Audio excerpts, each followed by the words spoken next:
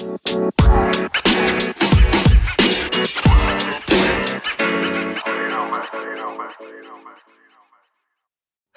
and welcome to the first episode of the Escape in Japan podcast. Today we'll be taking a look at an intro to Japan just to make sure we're all on the same page. So whether your Japanese knowledge is that of a complete beginner or you're a globally renowned expert on everything to do with Japan, in this episode there'll definitely be something for you. And as this is episode number 1, that also means we'll be seeing the very first appearance of our regular features, including Facts of Japan, Word of the Week, plus a quiz question, and of course, our shoutouts. What do you think of when somebody says Japan? Is it skyscrapers and futuristic technology like bullet trains and robot restaurants? Is it colourful adverts and the global sensation that is anime? Or is it the serenity, nature, and calmness of cherry blossoms and Mount Fuji?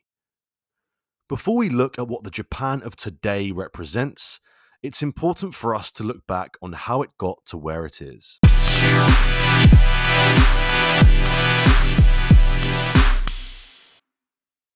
The first humans arrived in Japan around 30,000 years ago.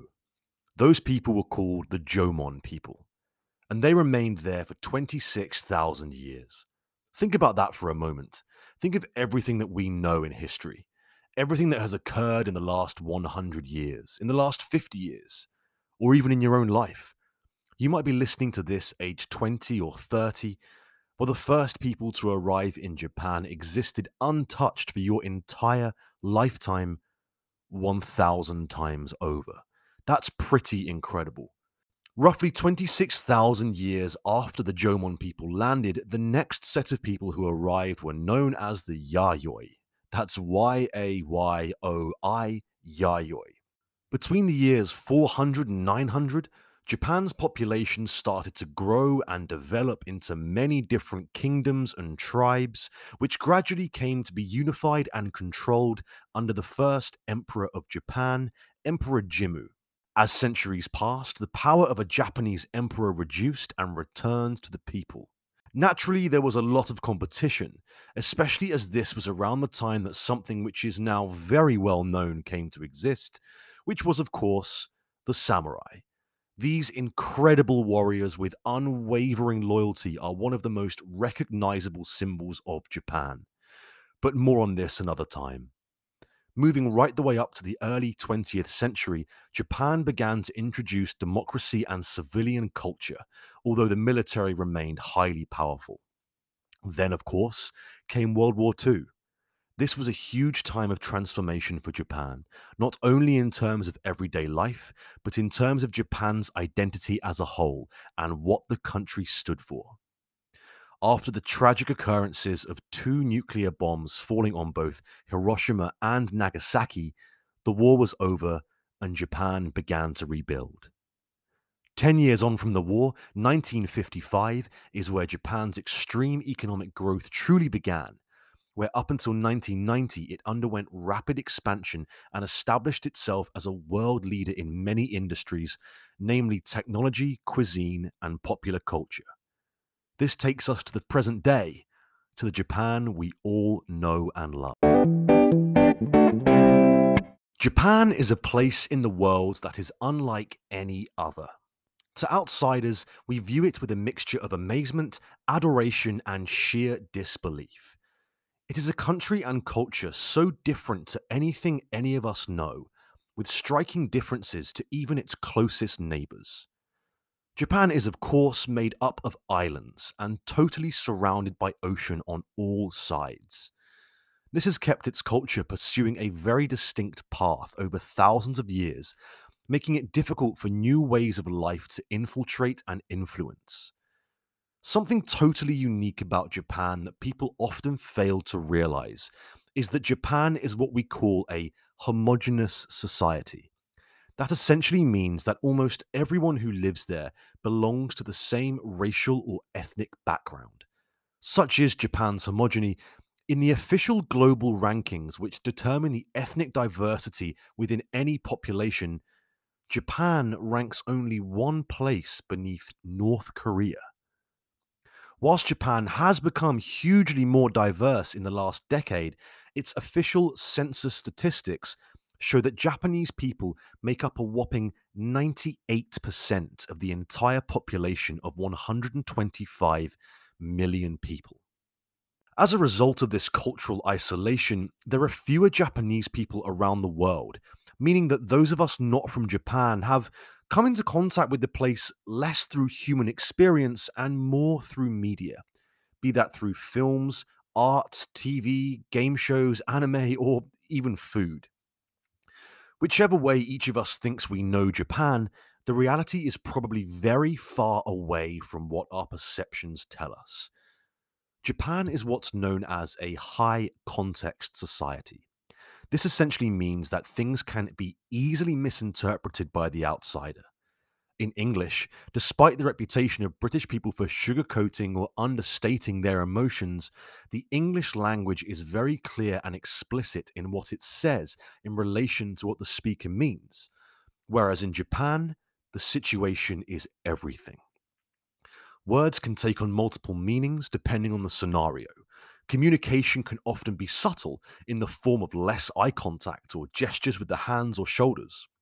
It's often the case that high context societies place more value on interpersonal relationships, and systems of hierarchy and social ranking can become a fundamental part of your identity. This in turn can be quite brutal and unforgiving for an individual living in one of these societies. It tends to place less emphasis on the achievements, goals, and dreams of an individual, instead, prioritizing the happiness of everybody as one, no matter what that means. Such is the importance placed upon working together rather than for your individual thoughts. There is a quote I've heard a few times, which is well known throughout Japan, which, to be honest, fills me with nothing but sadness. It is this: the nail which sticks out must be hammered down. It's true that Japan is an incredible, majestic, and magnificent place to be, but, like anywhere, it has its downsides. From poor levels of equality for women to issues with gangsters known as Yakuza causing violence and unrest, Japan is not always the miraculous land we all like to believe. I'll be recounting in a future episode my visit to Nishinari-ku, a suburb of Osaka where poverty and destitution is clear for all to see. But, of course, as much as we are here to examine Japan, we are here to celebrate it. Japan is a country where old meets new, where ancient meets modern, where the genius meets the downright bizarre. As a visitor to Japan, there are things which you'll encounter that you'll absolutely love. There are things you'll encounter that you'll find supremely frustrating. Again, a different episode is going to cover Japan's insane working culture, which sees brutal work schedules quite literally stealing the lives of millions of highly intelligent and capable people. It's this kind of contradiction that makes Japan fascinating beyond just the cosmetic knowledge that most of us have. The culture and society within Japan is more complex and layered than anyone could ever know. Whilst I'm looking forward to sharing my experiences with you, please remember to message Escape in Japan on Instagram if you have any comments or points to make. All views are welcome.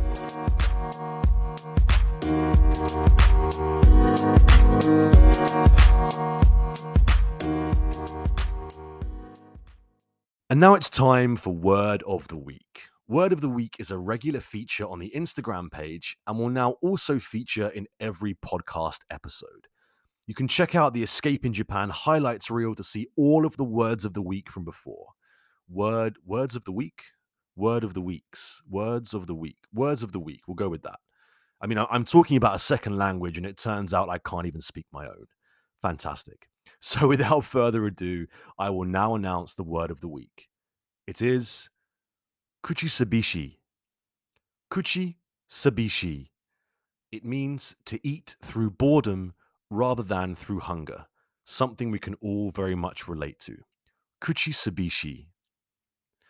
Also, it's worth mentioning as a quick language tip, the last letter, the letter I in the word kuchisabishi, has a horizontal line across the top. You may know this already, but that line is called a macron.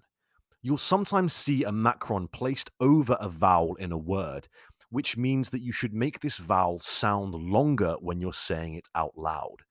The use of a macron is very common when writing Japanese words in westernized language, which is something known as romanji, rather than using the Japanese written language of hiragana, katakana, and kanji.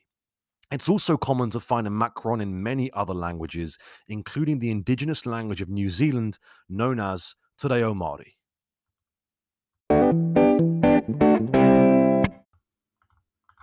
It's now time for Facts of Japan. This is where I give you 3 quick-fire facts at the end of the show. Some you may know already, some you may not. Here we go. Fact number 1. Japan has the highest life expectancy in the world. That's quite a well-known fact, but still a great fact nonetheless. Secondly, in Japan, gambling is totally illegal. Of course, there are ways around this, namely with the very, very popular game of pachinko, which we'll cover in more depth in a future episode. But gambling is totally illegal throughout Japan. And finally, possibly my favorite fact of the 3, the island of Okunoshima, that's Okunoshima, is an island almost entirely populated by rabbits. So, if you like rabbits, you know where to go.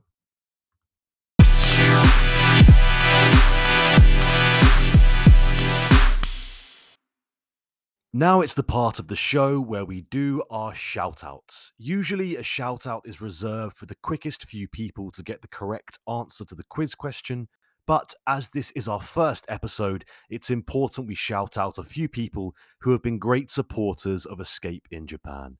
Firstly, to the fantastic Shawnee, who listens in the US. He's been a huge supporter of the page since day one. Then there's the fantastic Donny V, who listens all the way from Colombia and has provided brilliant and hilarious comments for quite some time. Then we've also got the True T, Gwyneth, Amber Chan, and the unforgettable James Jambo Woods.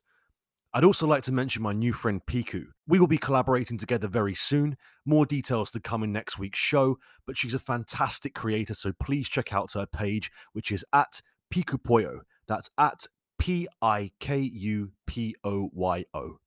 Now here's your chance to make it onto the list of shoutouts for next week by answering this quiz question. If you know the answer, message Escape in Japan on Instagram, and if you're one of the first to answer, you'll have yourself a shoutout. Here it is. What was the capital of Japan before Tokyo? That's what was the capital of Japan before it was Tokyo. Message Escape in Japan on Instagram with the answer, and you might just have yourself a shoutout. So that's it for episode 1, our intro to Japan. Please join us next week for episode 2, something which is going to have everyone's mouths watering. It's Japanese food. See you then. Arigato gozaimasu.